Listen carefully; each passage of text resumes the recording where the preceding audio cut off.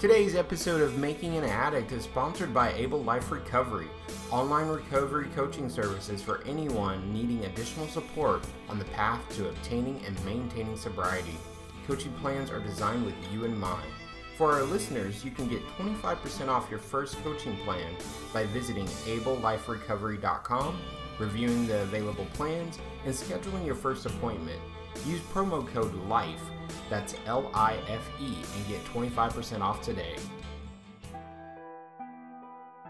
Addiction is a chronic disease.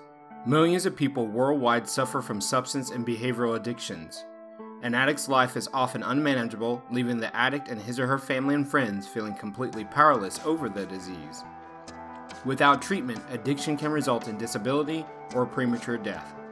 You are listening to Making an Addict. My name is DJ Burr, and I'm an addict in long-term recovery.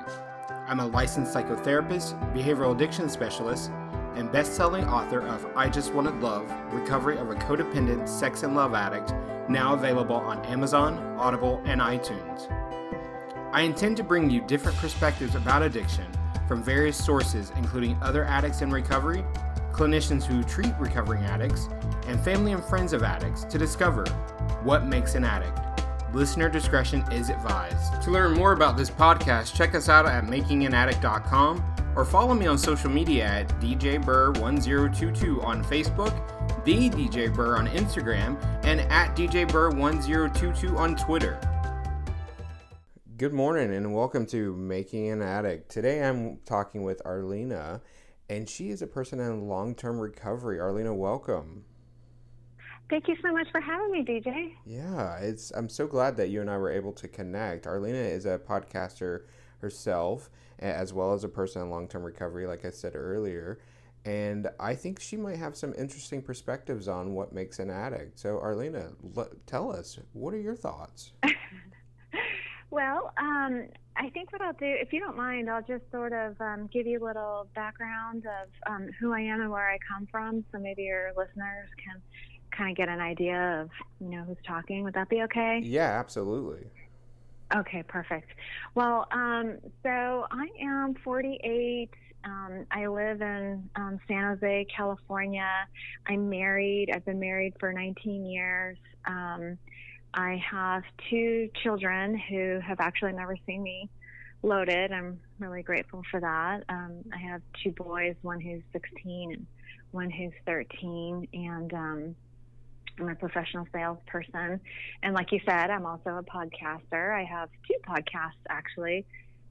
One is a sales podcast, and one is a sales podcast focused on high-tech sales, and then one that's focused on recovery, and I'll go over that in a little bit. But about my past, so I grew up in a very peaceful house for the most part early on. My mother's from Mexico City, and my father was born and raised in Kentucky and moved out to the West Coast when he was a child. And my parents are both very nice people. They're hardworking, middle class, educated. My father's college educated.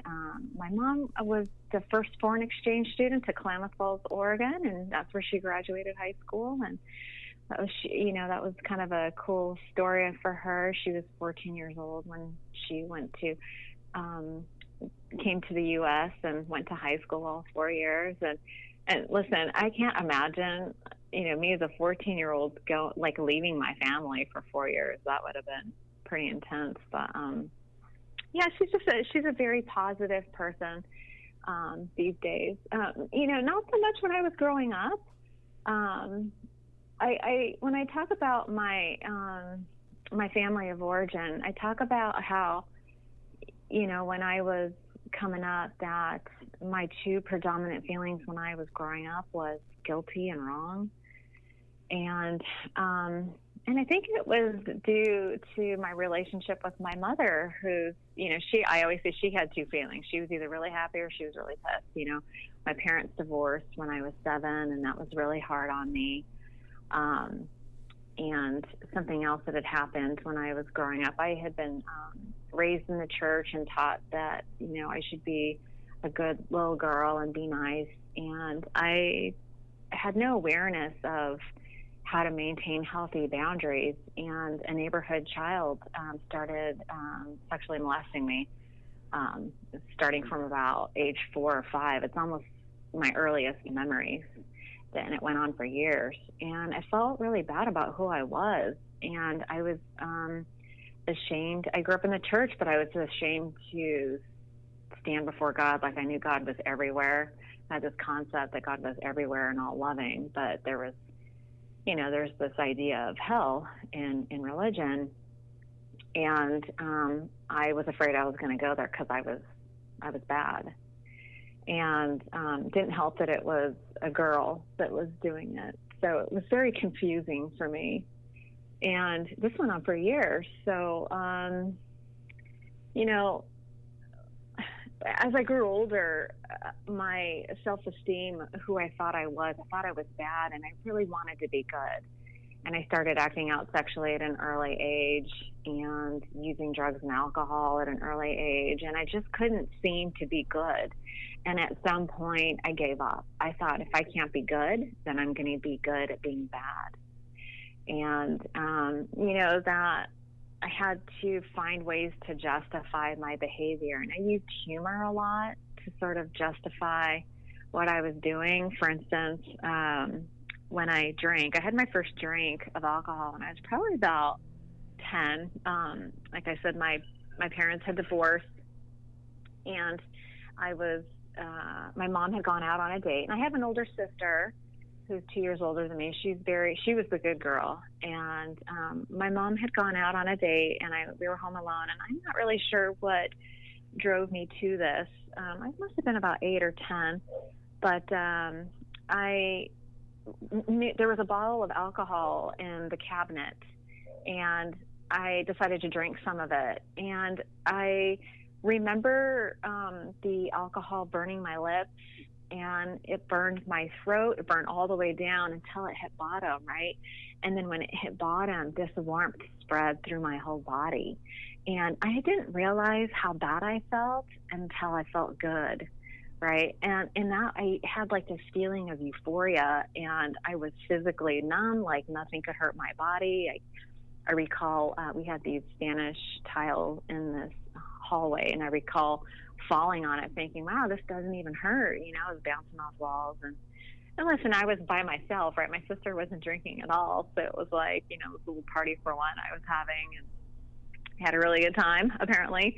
But that first night, I got sick from the alcohol. I threw up everywhere.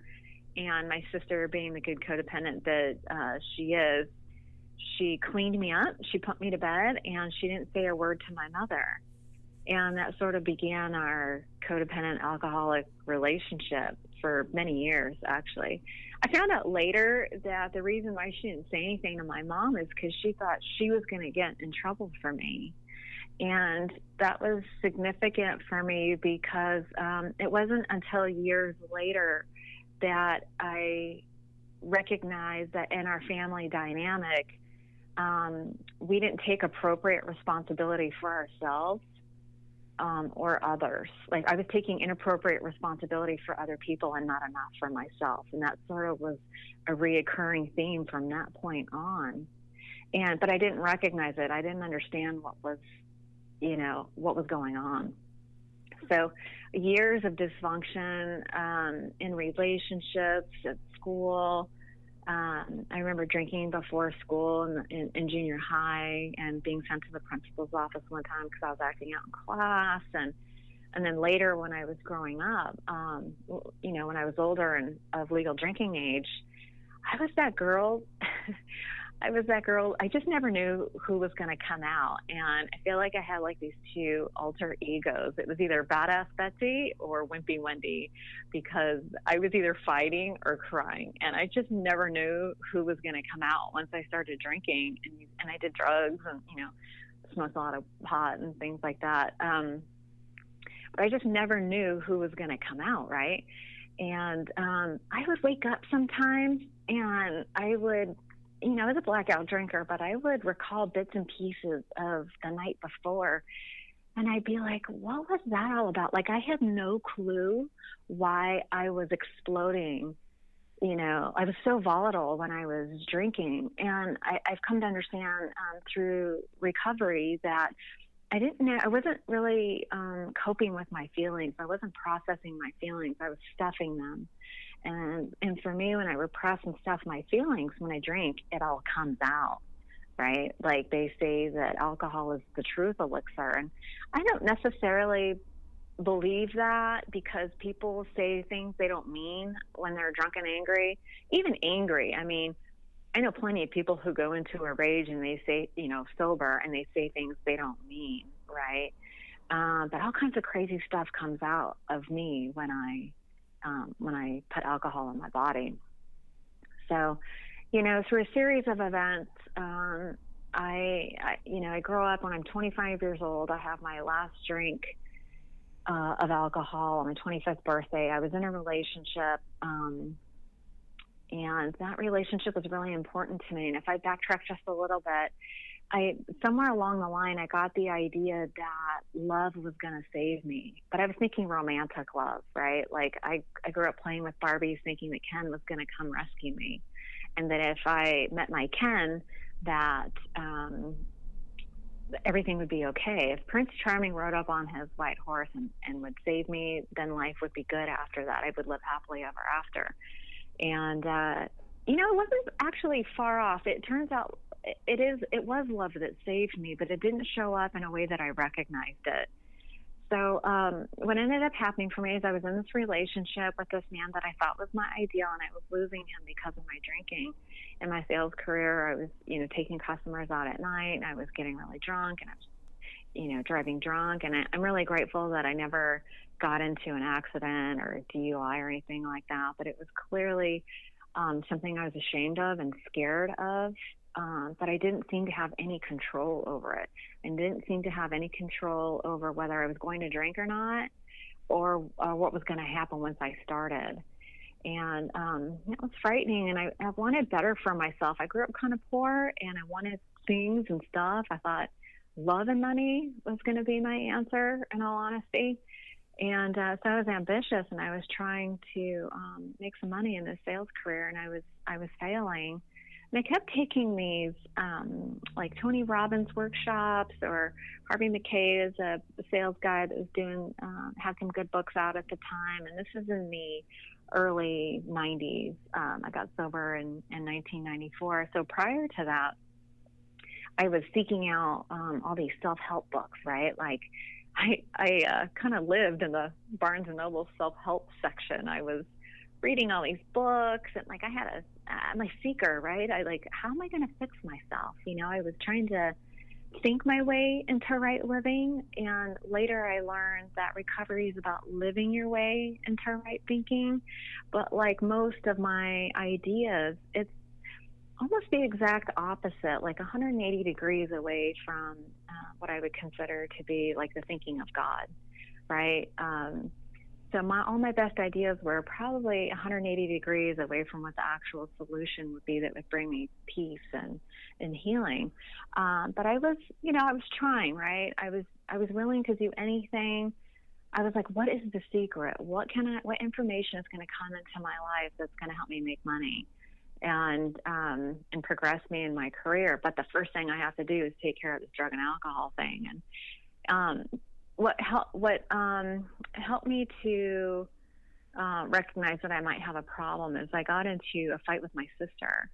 I was out on a bar one night, and I was drinking, and she was driving my car on the way home, and she and I got into a fight. I really just lost my mind, and I don't remember most of this evening, but I was physically abusive to my sister. She was driving my truck, and I punched out the windshield and broke it in a couple places. The police were called.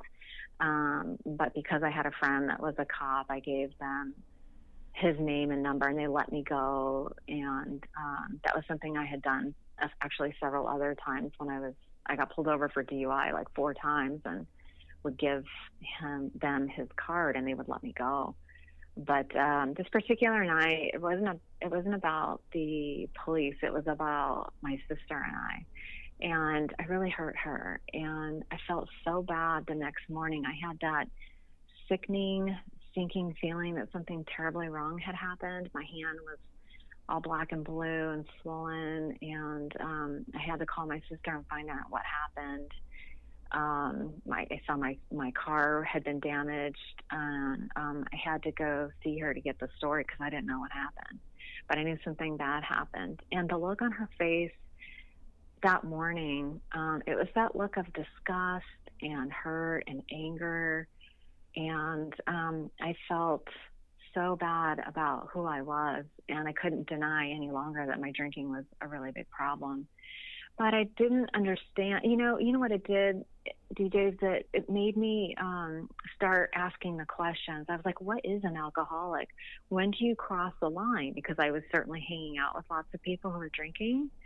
So I was like, what is it that makes somebody an alcoholic? And it just led me one question after another. And I got deeper and deeper and deeper.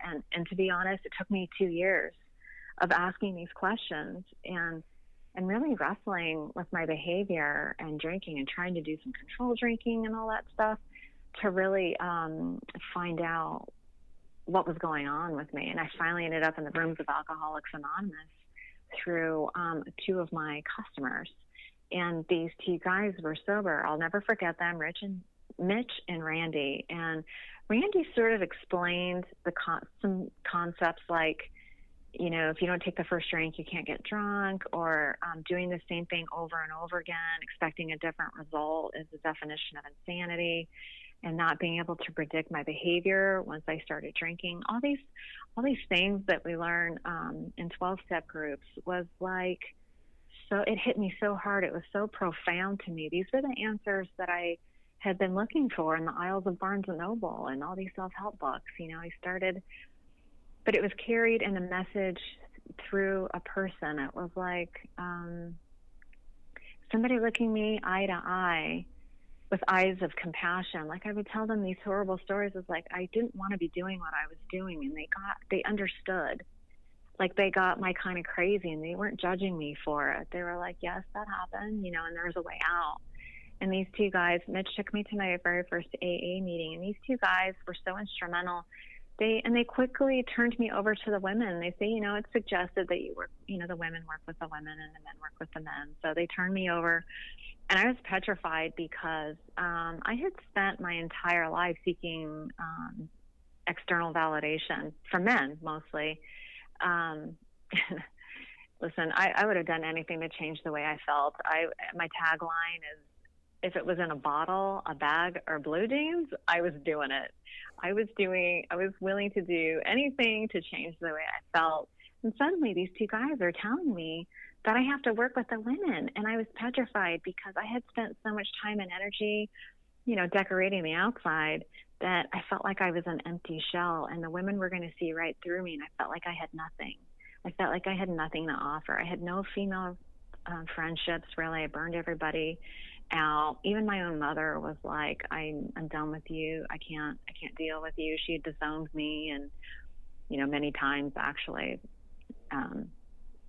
So but you know what? I was so desperate for recovery and to get better, and desperate for help, that I was willing to do anything. And I'm so grateful for the women in the rooms who took me in. And I'll never forget, I kept hearing about this 4-step. I kept hearing that a lot of people relapse over the 4-step, and I was petrified of relapsing. So my name is kind of hard to remember, but this woman remembered my name the second time she met me.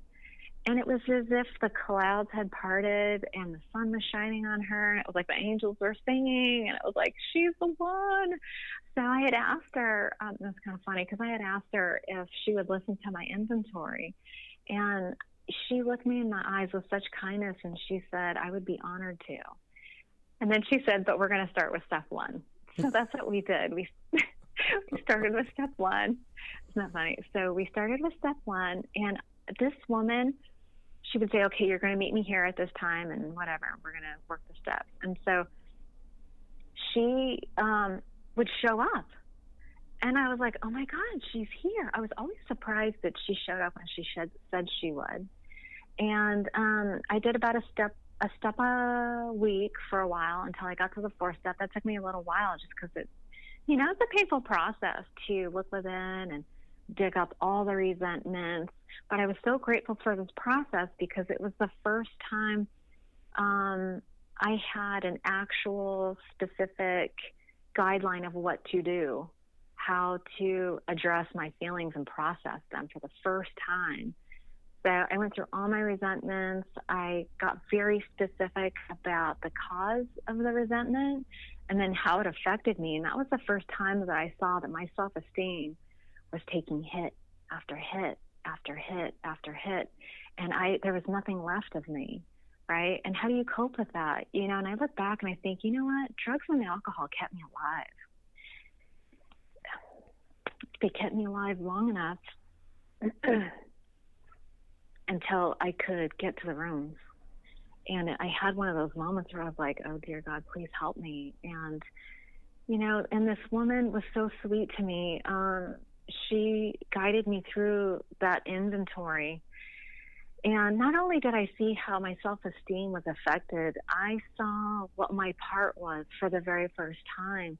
I was so defensive because I felt so bad about who I was. I was so defensive I couldn't see my part. But with her support and through her loving kindness, she was the one who helped me to sort out that I was not taking enough responsibility for myself.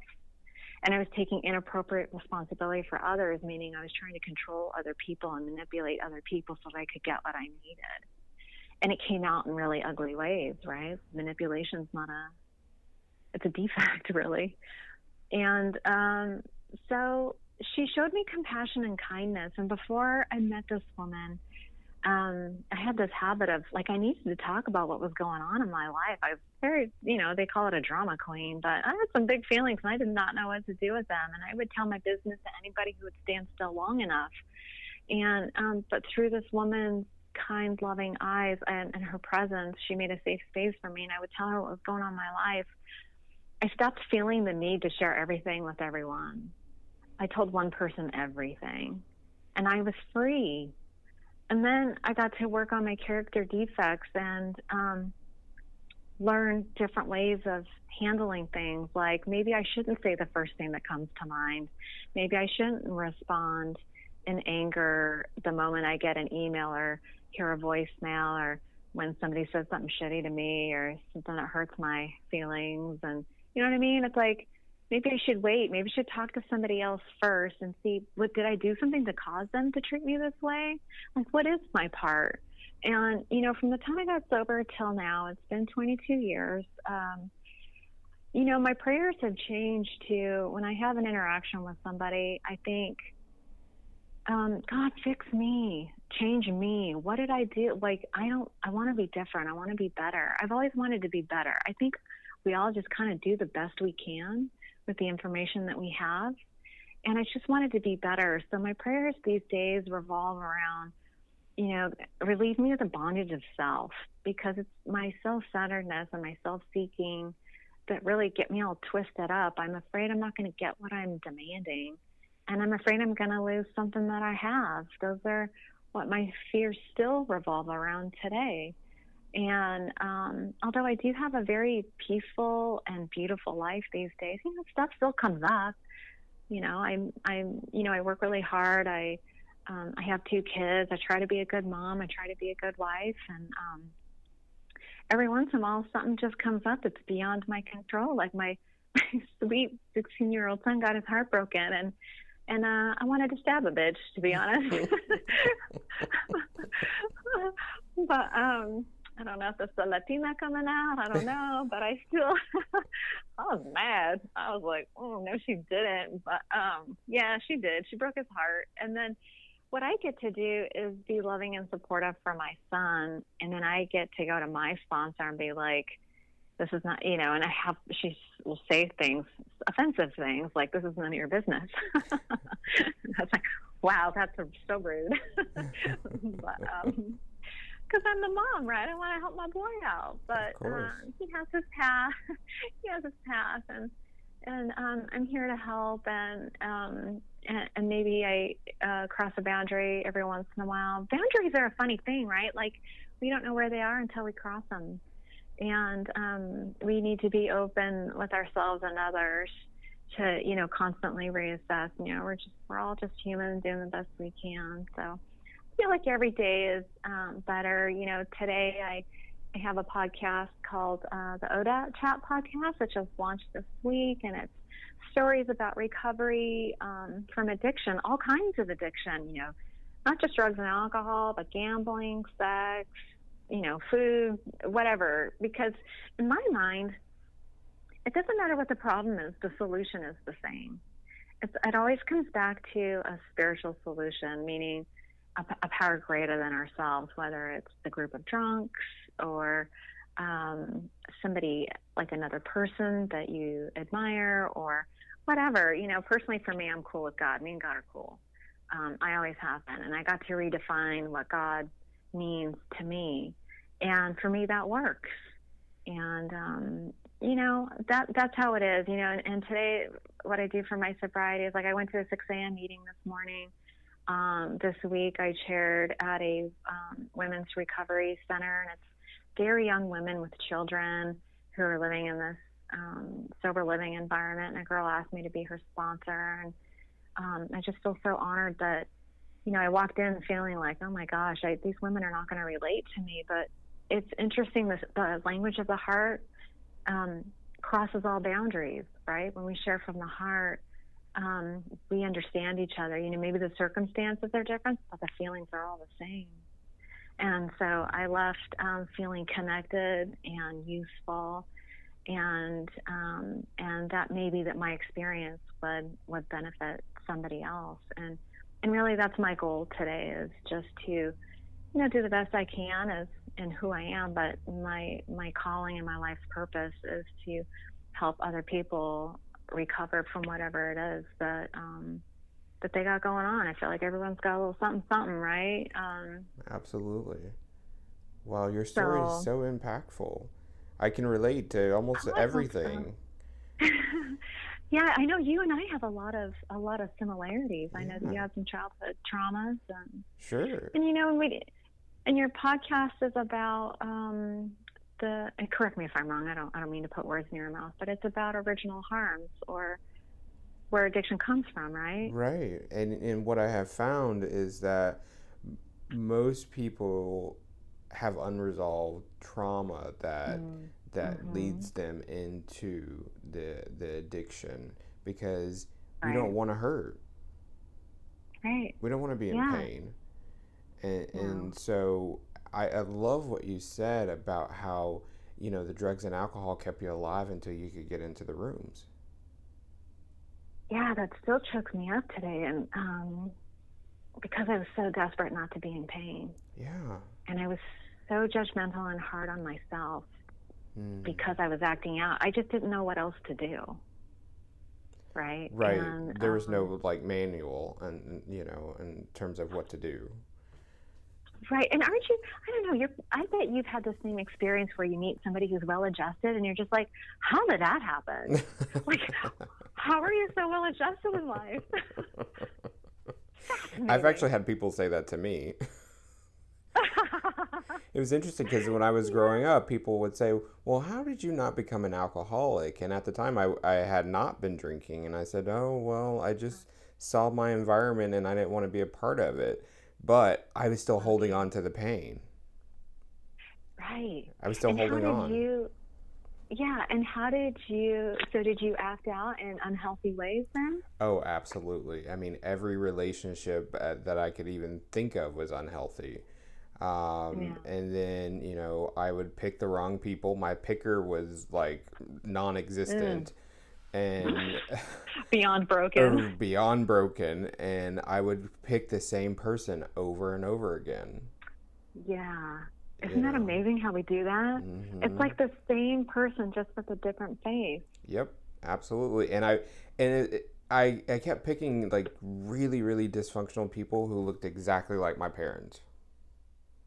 Really? Their behaviors were very similar. And then I got Right. to play one role, and they got to play the other role, and we were just reenacting my childhood. And I once told my It's mother amazing. that. I said, Oh, every relationship I've had looks just like your marriage. how did she respond to that? And she said, I'm sorry. Oh, did that bring you peace to hear her say that? Yeah, absolutely. Because I think she got it. Oh, Because that was the example. yeah. That was the example of her taking care of an alcoholic, right? And as a result of him being absent, using me to, take care of her and my siblings, right? Putting a lot of responsibility on me, and then me suppressing, inappropriate responsibility, and me suppressing everything that there was about myself, even the fact that I was gay. I couldn't even access that and really, process that or ask for help. And so I just suppressed it, and then would act out in various ways. And then that just left me vulnerable to be attacked by a predator. Oh, wow. Yeah. Yeah. And so this person came into my life and said, oh, I'll take care of you. And I was like, oh, finally. Yeah, that was right. Someone's going to rescue me and save me. Absolutely. And so, and that's why I do the work that I do now, is because there are a lot of people who have gone down that path, and I want to make sure that they have a place where they can talk, where they can share, where they can ask for help. And that's why it's so important for me to do these podcasts and get people's stories out there so we can heal. Right. Yeah. Well, it's not going to sound like a beauty pageant and stuff, but we are healing the world. We are. We're after world peace. Yes, right? One day at a time. One person at a time. And I love the work that you're doing. Thank you. I see that you've dedicated your entire life to helping other people and talking so openly about things that, the mainstream is not always receptive to, but there are people who need to talk about it. And, where this idea that we should be ashamed about the things that happen to us. There's sometimes it surprises me that people I hear these stories. I do a lot of 12-step meetings, and I hear these horrible stories, and I'm sometimes surprised that people survive their childhoods. And listen, a lot of people don't. A lot of people don't survive their childhood. Yeah. But those who do, I feel compelled to reach out and let people know that there's a different way. We don't have to suffer. And, drugs and alcohol were my coping skill. It was really drugs and alcohol in men, to be perfectly honest. That was my coping skill, because that took me out of me. And there's a million ways that we can distract from our feelings. And I do everything in excess except for recovery for some reason, because it's so painful to look at. Yes, it is the painful. Whole point, it's painful, and listen, that is the root of the addiction. And I say in the book of Alcoholics Anonymous that alcohol is but a symptom. It's just a symptom of a deeper problem. And so the work that you do with other people to help them get to the inner work, I've done lots of 12-step stuff, but I've also done a lot of therapy.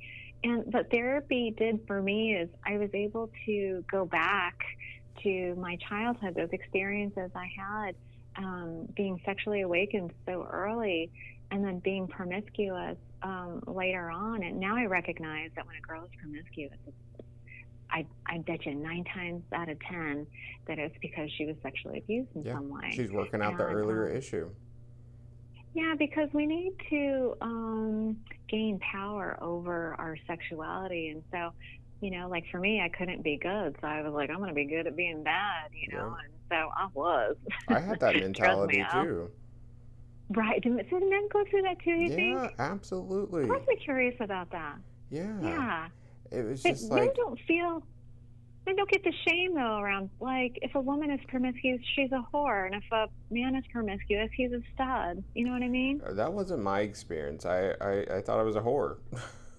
And you felt bad about it? Yeah, absolutely. I felt bad about it every single time. Oh, because it makes you feel like so you didn't do it for love. You do it because you were distracting, or did you feel like you were selling yourself out, or? I thought I was looking for love. I thought that was love. I Mhm. thought sex was love. Right. Me too. I So just didn't confusing. know. I had no clue. I didn't know what love was at all. So I just kept, Right. Yeah. accepting whatever was handed to me. Right. Right. I didn't have that. I didn't have a good template. I Right. had no model of what love looked No like. model. Isn't And that so something? and so for me, it's just like getting a lot of clarity and education about what healthy relationships look like, and Uh-huh. what healthy boundaries look like, and coping strategies. I mean, I've learned so much, and I continue to learn every day. And that's the thing, we have to continue to do the Right. work. Yeah. Yeah, because we have different opportunities for growth, right? Like it seems like I've heard this, and I don't. Maybe you've heard this too, but a lesson is repeated until it's learned. Like there's no mistakes. There's only a lesson, and Mm, the lesson is repeated until it's learned. And like for me, I have a lesson around my sister. Um, you know, she and I really, that was like in the 22 years I've been sober, that's the one relationship that I've never been able to fully find peace around. And, mm-hmm. I'm still unpacking that stuff today because, and for me, it shows up in the form of an unhealthy sponsee. I will Mm, occasionally get this sponsee. It's like love relationships. It's like the same person. It's just a different face, right? right. And Mm-hmm. so I keep getting this same person in my life, and I'm like, what is the lesson? What is the lesson?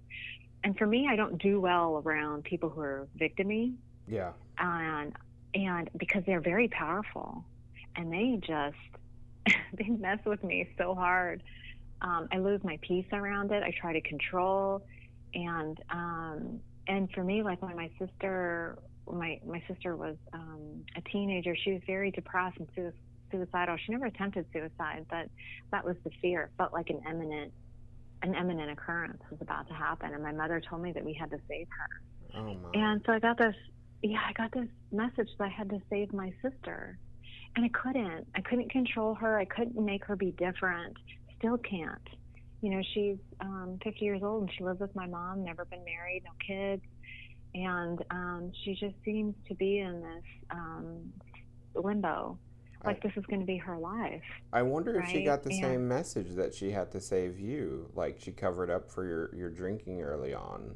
absolutely, Yeah. absolutely. But she took she was the receiver of my abuse. Yeah. I was abusive towards my sister, mostly verbally, but it was that one night I was actually physically abusive, and Hmm. like I punched her in the face and gave her a bloody nose, and that was like the worst that ever happened. But I was so ashamed about that because I was the one who was supposed to save her.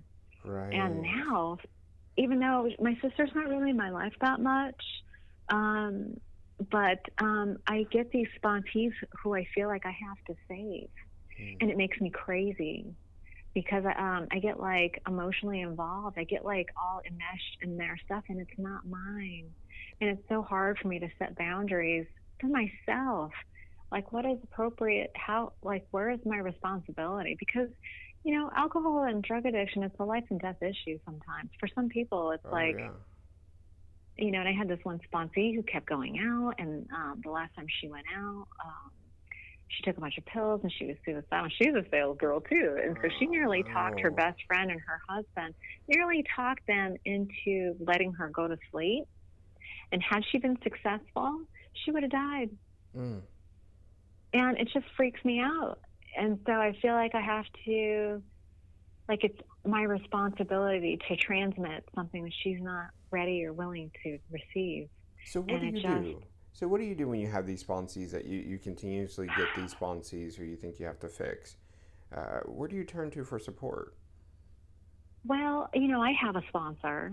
Excellent. And yeah, yeah, and my sponsor is magical. And I always tell people, if you don't feel like your sponsor is the best sponsor on the planet, you should find a new one. Because there's so many, there's so many, to say there's a wrench for every nut. There really is. I mean, when I get together with my sponsor, you know, she creates a safe place for me, and I'm able to work my stuff, go through my stuff quickly in her presence, right? And she's so gentle and kind and loving towards me, and she tells me that her responsibility to me is to be honest about what comes up for her. That's it.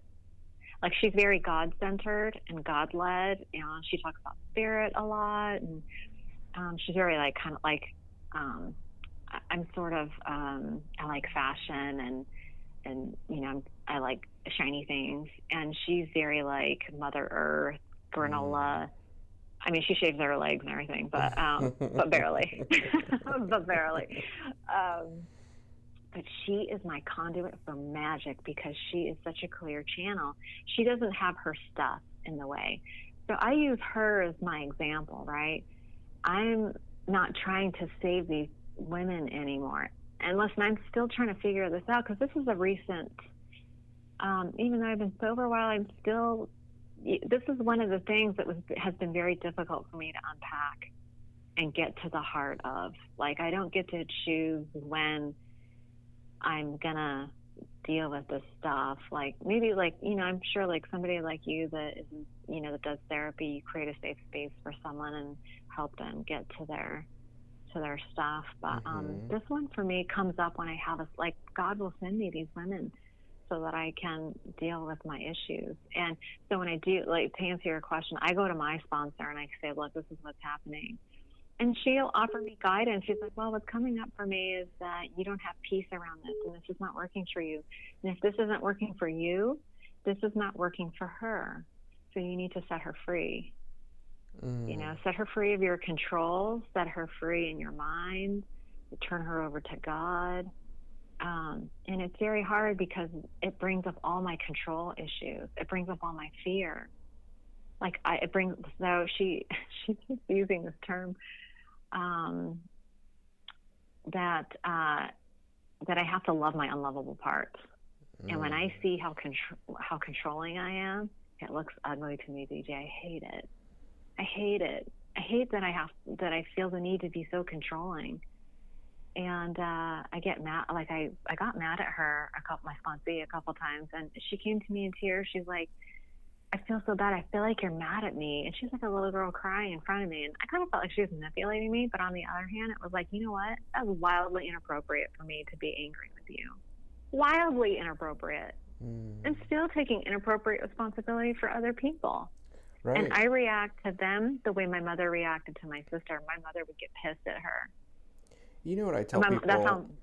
I tell people about, I'm sorry to cut you off, but I tell people about control is that we're just trying to find safety. And we have to stop looking for other people to make us safe. So let me ask you this. Here's a little free therapy you're going to give me. So when, you're right. You're absolutely right. Control is about making them act right so I can feel safe.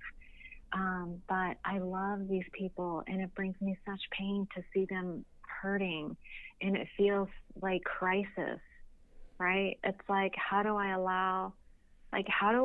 offer, I don't know what help looks like. If someone's asking me for help, it's so confusing, because then I'm going to offer suggestions, and then they don't do them, and then I feel angry because they get hurt.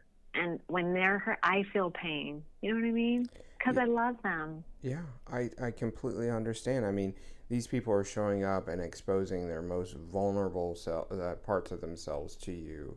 And so you do become invested.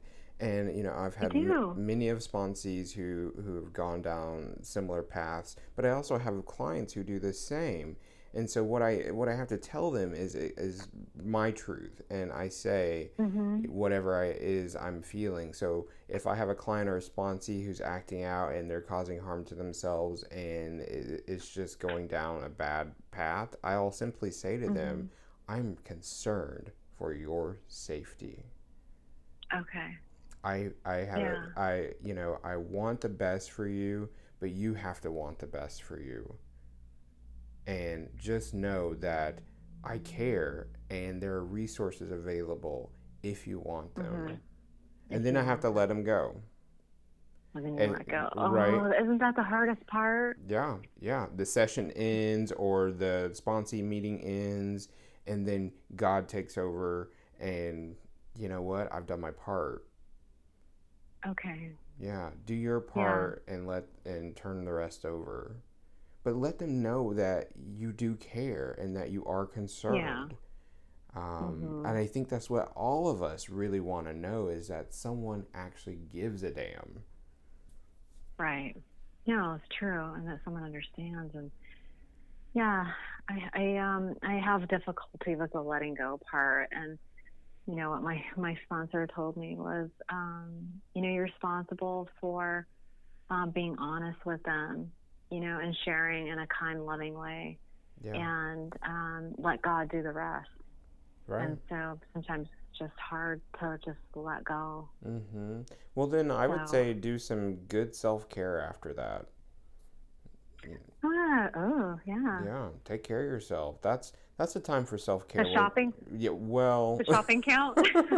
Retail therapy? Well, it all depends if that's not an issue for you. It's not. It's just boring. I do like shiny things, but it's okay. I totally understand. You know, but that's one of those things that a lot of people don't even realize that they have a problem with, is that, you know, we go out and shop and buy things and buy things you can't afford. Right. So, you know, it's just we can become addicted to anything. And that's just the you know truth. what though? I'm like, if I could just find a way to get addicted to work and exercise, my life would be fabulous. Isn't that true? It has not. I try as I might. It just does not. Yeah. Maybe I'm not doing it right. I don't know. You know, I've seen stories on people who were addicted to like exercise, and they were exercising like 10 hours a day, and I'm just like, whatever. Oh, wow. Yeah, I don't have the tolerance for that. But you know, I'm good with half an hour. An hour in a week. Right? Yes. Like, listen, I'm busy. Yes, we keep showing up. A little self-care. We keep showing up in our lives trying to do the best thing that we can do and helping others along the way. We're going to be fine. Yeah. Right? And I think my favorite form of healthy self-care is, and it sounds kind of weird, or I don't know how it sounds actually, but I like to paint my nails. And there's like this, I found like this whole subculture on Instagram where these girls do like all this nail art stuff. Mm-hmm. So I've, you know, I'm like a typical addict, right? I'm like, you know, totally into it. So my Instagram account for a while, it seems to have faded a little bit because I'm so busy with the podcasting stuff. But my Instagram account for a while was nothing but nails. I did my nails like 3 times a week. Goodness, yeah. I was like, wow. Yeah, I did it a lot. It was super fun. I was getting good at it, getting lots of validation, and that was super fun. But it's just like a meditative thing, you know. It's kind of just checking out, doing something a little creative, and it seems harmless, right? Like it's nothing that I can spend I don't spend a lot of money on it. It brings me a little bit of peace, and it's kind of like my little checkout coping skill. So it's art, you know, just yeah. And, you know, that's a healthy coping skill, you know, and I'm definitely a writer. I do a lot of journaling. Journaling has been huge for me. And what else do I do? I have animals. I have 5 chickens. I live in the city, and everyone's like, you have chickens? Oh, my goodness. They're super cute, but they're the fancy kind. They're bantams. They're called silkies. And I have some Polish ones, and the silkies almost look like a baby chick because their feathers they're like these fuzzy furball things. Everyone is like, what is that? I'm like, it's a chicken. They have little feathers on their feet. They're like shoes. Yeah, so cute. wow. That's a thing here in Seattle too. A lot of people have chickens. Oh, really? Yeah. Yeah, backyard.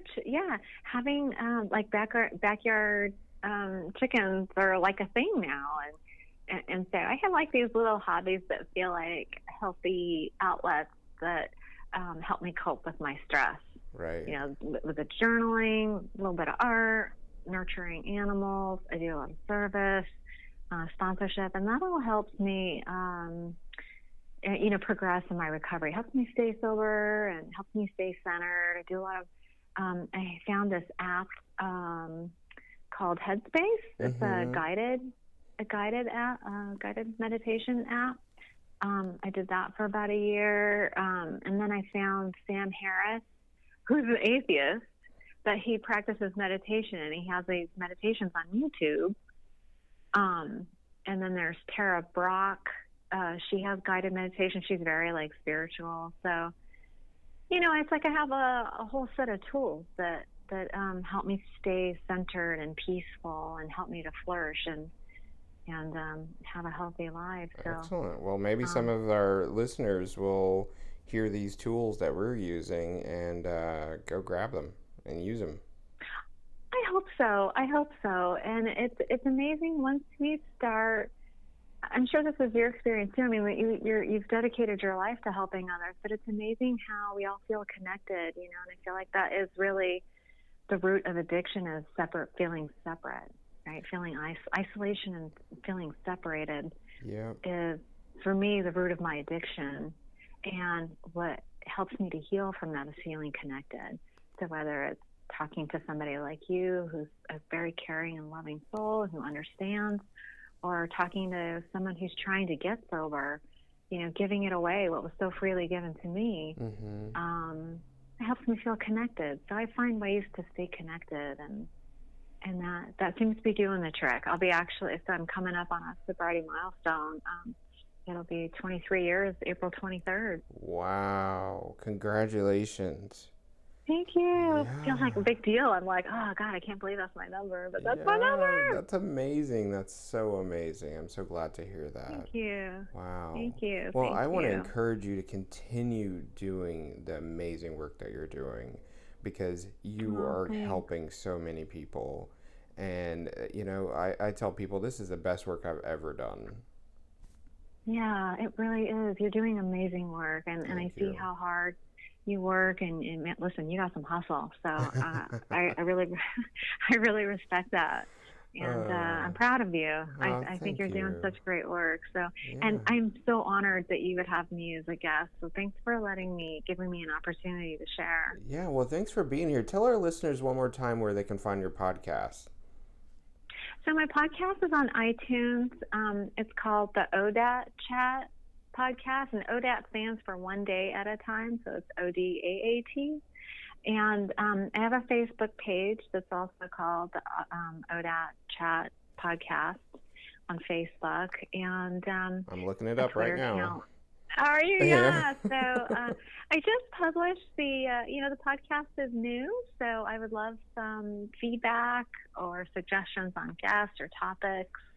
I have about 16 episodes recorded, so I just launched it. So I'm releasing one a day for, I haven't decided how long actually I'm going to be doing one a day for, but until I can kind of get some of these episodes out. All these people are chomping at the bit. When are you going to release my episode? I'm like, I don't know. I'm getting to it. Right. But I think the Facebook page is probably the easiest way to engage me if you want to talk about stuff or listen, I'm happy to help and in any way I can. So I just appreciate the opportunity to share the podcast, and hopefully people get something out of it. Great. Excellent. I'm sharing your Facebook page right now, and I'm going to start listening to your podcast, and I wish you nothing but luck. Thank you so much. Yeah. Anything I can do to help you out, you just let me know. I feel like, we could be the dynamic duo and just heal the world. One day at a time. One person at a time. Yeah. Exactly. Well, thank you so much.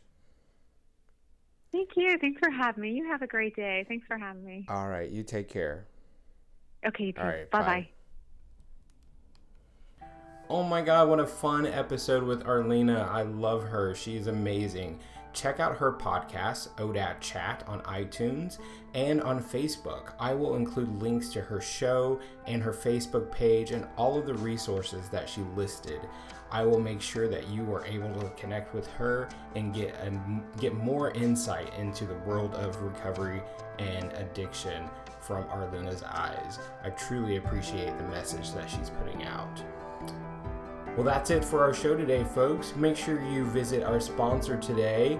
That's AbleLifeRecovery.com. They are providing online recovery coaching for men and women in recovery. So make sure you check them out and support them because they support us. Thank you for joining the discussion today on Making an Addict. In closing, I want you to understand that there are various opinions about addiction and what makes someone an addict. The opinions expressed here on today's show are those of the person who made them. I suggest you take what you heard, process it, and decide for yourselves what you believe in. If you have feedback or want to tell your story on the show, let me know by emailing makinganaddict@gmail.com, or you can reach me on social media. Again, I'm on Facebook and Twitter at DJBurr1022 and The DJ Burr on Instagram. Lastly, thank you for giving me the opportunity to be of service. Recovery saved my life, and I will be forever grateful. I will keep giving back every opportunity I am given. Tune in next time to witness our ongoing discussion on Making an Addict. Making an Addict is produced by the Recovery Legacy Network, bringing you recovery on all fronts. Learn more at recoverylegacynetwork.com. Today's music features tracks by CDK and Spinning Markaba. Learn more about our tracks on makinganaddict.com.